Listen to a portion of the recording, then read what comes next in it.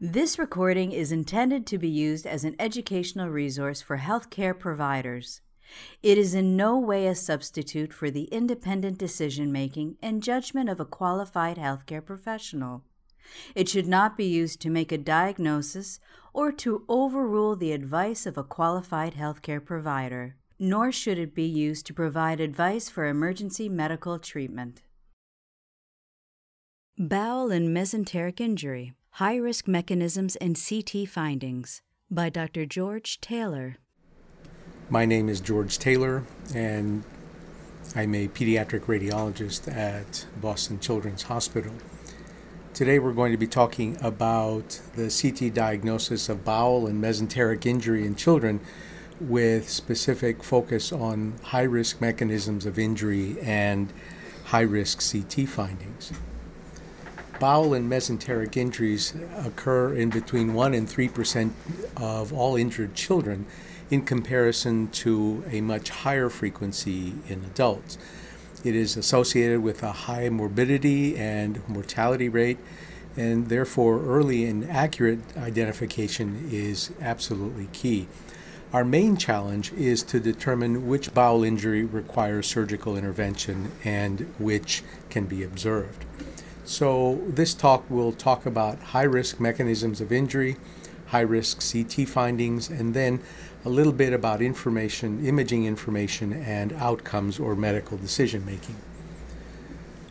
One of the highest risks mechanisms of injury that we see in pediatrics is the lap belt ecchymosis. It's seen as a linear, often oblique bruise or hematoma along the anterior abdominal wall where the seat belt acutely compressed the anterior abdominal wall. Although most modern cars are equipped with a 3-point restraint system, often shorter adults or children will place the shoulder harness underneath their arm, effectively making it a 2-point restraint system. As a result of that and the tensioning mechanisms that are designed for heavier adults, the child, once a car hits or stops suddenly, can submarine and go underneath the lap belt and cause acute compression of the abdomen and spine. So the submarine phenomenon is depicted here, where rather than the body being attached to the seat but at the level of the pelvic bone and chest, as the child slides under the seatbelt rides up and acutely compresses the abdomen. One of the common associated injuries is the acute hyperflexion of the lower thoracic and upper lumbar spine, often associated with ligamentous tears and a horizontal fracture of the vertebral bodies, as shown here. One of the more subtle findings is an ecchymosis or hematoma of the midline of the back, shown in this slide with a yellow arrow. Normally, there is a triangle of fat between the two erector spinae muscles. This triangle is filled in by a hematoma as a result of the tearing and injury to the posterior ligaments. One can often see also the anterior abdominal wall bruise or hematoma as the result of the lap belt ecchymosis. So why is this important other than the spine injury, which is very, very important to know? The lap belt ecchymosis is a very high-risk mechanism of injury for underlying serious bowel injury. In a study of 61 patients, there 64% of the children with lap belt ecchymosis had an injury. The injuries were to the bowel and bladder and lumbar spine. And another more recent study showed that the presence of a lumbar fracture was a very strong predictor of intestinal perforation. And we will talk about the presence of free peritoneal fluid as well, which is also a very important but nonspecific finding. The other high-risk mechanism of injury we see is the handlebar injury, and this occurs in about a quarter of all bicycle injuries, more common in young boys at the average age of 10. And this is not a high-velocity bicycle injury. This is an injury that occurs at lower velocities when the boys were trying to make rapid changes in velocity or direction, and they hit themselves on the handlebar, on the stem, or the crossbar. Here we have a young girl whose handlebars twisted, and that round circular hematoma or bruise that she has, it was caused by the aluminum handlebar that was no longer covered by the rubber handles. These are associated with very high risk of underlying injury. So the high specificity findings associated with bowel and mesenteric injury that require surgical intervention are listed here. They are extraluminal gas, the extravasation of oral contrast, bowel discontinuity, an abrupt vascular termination, vascular beating, and mesenteric intravenous contrast extravasation. The problem with these high specificity findings is that they're very uncommon, and even more uncommon in children. So if you see them, they are very bad news, but don't expect to see them in all children with significant bowel injury. Let's start with the presence of extraluminal gas. It's seen in between 20 and 40% of children with significant bowel injury, with a low sensitivity but a fairly high specificity. And the odds likelihood ratio of having a significant bowel injury in the presence of extraluminal gas is high. It's 4 times that of children who don't have that finding. When looking for extraluminal gas, the most common location for the gas is along the anterior abdomen, in the area of where there's least dependence, but it can also be seen in the porta hepatis, along the mesentery, and in the retroperitoneum, especially when we have duodenal injuries. There are some false positive causes that we have to be aware of. The most common is an associated pneumothorax, or the presence of a prior peritoneal lavage that allows air into the peritoneal cavity. And finally, female genital trauma may cause insertion of gas into the peritoneal cavity. Here we have 2 patients, one with a handlebar injury and the other with a seatbelt injury.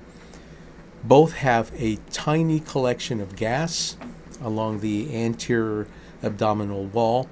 The child with the handlebar injury, this finding was the only finding on the entire CT scan, and yet at surgery we had a complete transection of the jejunum.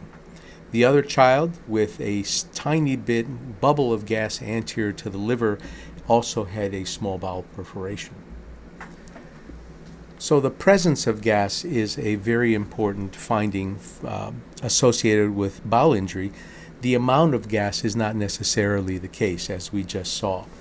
Here's a child with a large amount of pneumoperitoneum who was elbowed in the epigastrium during a very contentious basketball game, and we can see extensive pneumoperitoneum surrounding all of the visceral structures as a result of a small gastric perforation. And we could see a small amount of localized bubbles of gas along the lesser curvature of the stomach at the site of perforation. Here's an example of a false positive pneumoperitoneum. We see a collection, curvilinear collection of gas along the anterior right abdominal wall as a result of a pneumothorax. The other finding that can be seen which is a high specificity finding, is the presence of enteric contrast extravasation. Now, we don't normally use enteric contrast for the acute evaluation of traumatized patients. However, this child had been to another hospital and the diagnosis of bowel injury was not made. And because he had continued abdominal pain, a standard CT scan of the abdomen using oral contrast was performed. And here you can see extravasation of contrast material around the liver as a result of a small bowel injury. The frequency of this finding is far less than 1% in children, and the primary reason for it is that we don't commonly use oral contrast. It is seen in about 8% of adults. Again, a very low sensitivity because it's an uncommon finding, but a very high specificity. False positives can occur when you have bladder rupture or a slow vascular leak, both of which cause the extravasation of contrast-containing fluid that may resemble enteric contrast extravasation. The next finding, which has a very high specificity for significant bowel injury, is that of vascular obstruction. Here we have a 13-year-old female who was involved in a motor vehicle accident as a passenger, had a splenic injury and persistent abdominal pain for several days. On this coronal reconstruction, we see a sharp cutoff of the superior mesenteric artery that contains a clot within.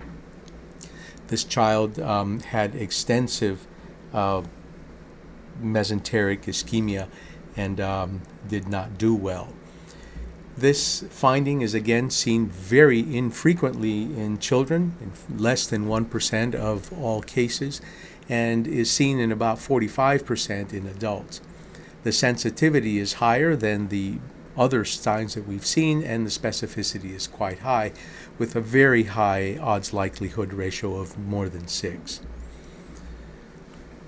This next category of findings on CT are non-specific findings, but can be very important both in the context of the clinical situation and in association with other findings to make the diagnosis of surgically significant bowel injury. And these are the presence of bowel wall thickening, mesenteric hematoma, mesenteric fluid or stranding, and very important unexplained peritoneal fluid. And we'll talk a lot more about that in the coming few slides. Then there's also the presence of abnormal bowel enhancement. Bowel wall thickening is seen in between 40 and 44% of all patients with bowel injury, and it can be caused as a result of a contusion or hematoma, but can also be caused by perforation and ischemia. False positive causes that we've seen have included poor bowel distension as well as pre-existing conditions in adults, although this is quite rare in children. So if you see focal bowel wall thickening in a child, this has a much higher significance than in adults. Here are two children who have focal bowel wall thickening. The child on the left side was run over by a golf cart, and we see focal thickening of a single loop of fluid containing bowel. On another slice, we see again another focal loop of bowel wall thickening, but this is a very important case in which to discuss search satisfaction. We are often drawn by the first finding that we see, and we may not find a second finding that is of the same or higher clinical significance. If you look at the distal aorta, we can see that the contour of the aorta is irregular, and there is thickening of the perivascular tissues. At surgery, there was a bowel perforation. There was also a significant laceration of the aorta, and the aorta was held together simply by intima. This next child also has mesenteric thickening, focal bowel wall thickening, as well as the characteristic seatbelt ecchymosis. Focal mesenteric fluid can also be a finding of focal bowel wall thickening. And here we see a child who was involved in a motor vehicle accident and had a seatbelt ecchymosis. Although we see free peritoneal fluid in the cul-de-sac of the pelvis, we also see localized fluid along the right colon. This was a result of a degloving injury to the cecum, where the serosa was stripped off of the cecum by the overlying seatbelt. Focal mesenteric fluid can also be a significant finding. This was an obese child that came in after multiple trauma, including a femoral fracture that required traction. And on initial CT scan, we noticed that this child had focal bowel wall thickening surrounding this loop of bowel and a little bit of focal mesenteric fluid. The child did well with very nonspecific findings on abdominal physical exam until 4 or 5 days later, when she decompensated and had a peritoneal crisis. A repeat CT scan at that time shows liquefactive necrosis of a loop of bowel as the result of a mesenteric tear and ischemic bowel. The bowel was resected and the child eventually did well. The sensitivity and specificity of these findings, the sensitivity is high, but its specificity is not as good. And again, like the previous signs, this finding is much less common in children than it is in adults. Now, we're going to spend a few minutes on the concept of unexplained peritoneal fluid. And this is a condition in which the child has undergone a high-risk mechanism of injury in which the solid viscera are normal. There are no lacerations or contusions at all, but the child has more than a small amount of free peritoneal fluid. Here we see this adolescent girl who had a seatbelt ecchymosis, and we can see a large amount of peritoneal fluid extending from and filling the entire cul-de-sac and extending all the way up to the liver. No other abnormalities were found. This child had a jejunal tear. So the presence of peritoneal fluid as an isolated finding in blunt abdominal trauma has been looked at in 6 studies from the mid-90s to this decade. There are 2 adult studies and 4 pediatric studies with over 5,000 patients being evaluated. And the risk of important bowel injury is not zero, but quite small when there's a small or minimal amount of fluid present. But if you have moderate or greater amounts of fluid, the risk of significant bowel injury goes between 20 and 80%. The test characteristics of this finding are the frequency is high, the sensitivity is quite high, although the specificity is low. Very important finding here is that if you have absolutely no peritoneal fluid, the likelihood of having a significant bowel injury is close to zero. And then sometimes we have a multiplicity of findings on CT that point to the presence of bowel injury. This was a 9-year-old belted passenger who was involved in a motor vehicle crash and had an extensive seatbelt ecchymosis. And we can see the anterior abdominal wall hematoma. We can also see multiple thick-walled loops of bowel, as well as a large amount of free peritoneal fluid in the absence of solid organ injury. And then finally, we see a chance fracture. This child had a jejunal injury as well. On occasion, we'll see the only finding that we will see present on CT is the presence of abnormal enhancement of multiple loops of bowel as the result of hyperemia and contusion. This child had a lap-belt ecchymosis, as seen in the clinical picture, and several contiguous loops of bowel that were hyperemic. This child also had a jejunal tear. Duodenal perforations can be much more difficult and are a different type of injury with different manifestations.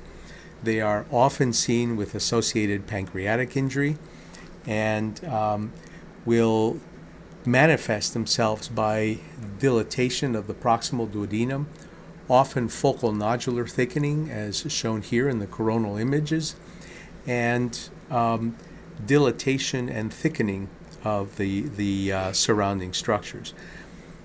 In patients with retroperitoneal duodenal injury, the extravasation of gas may only be seen in the retroperitoneum, although it can be seen there and intraperitoneal as well. And as shown in this child, the frequency of associated pancreatic injury is high. And here we see a laceration of the pancreas directly over the vertebral body. So here is a summary of the frequency of findings that were seen in a large ongoing database over several years. In 2,000 consecutive children who underwent CT scanning after blunt abdominal trauma, the presence of unexplained peritoneal fluid was the most frequent finding, followed by pneumoperitoneum, bowel wall thickening, and localized hematoma. So how accurate is CT in the diagnosis of bowel injury? Now there are several studies showing that in the era of multi-detector CT has the sensitivity of between 80 and 95% and a specificity that has a much broader range, going from less than 50% up to 84%. The CT findings that have the highest utility are the presence of unexplained peritoneal fluid with a very high odds likelihood ratio for underlying bowel injury, obviously the presence of pneumoperitoneum, and focal bowel wall thickening. But again, I wanted to emphasize that if you have no free peritoneal fluid, the likelihood of having a significant bowel injury is close to zero. Now, so far we've been talking about accuracy and the utility of CT in blunt abdominal trauma. What happens in CT for penetrating bowel injury? This is a child who was doing what all of our mothers told us not to do, which is to run with a sharp object in our hands. He had just sharpened his pencil and was running down the stairs when he tripped and fell down the stairs and complained of acute belly pain and was missing his pencil and had a small bleeding point in his left lower quadrant. When he was taken to the emergency room, they saw on inspection a little rubber eraser protruding out from his abdomen. So they did a CT scan to see where this pencil was. And we can see that it enters the peritoneal cavity and impales itself into the left psoas muscle.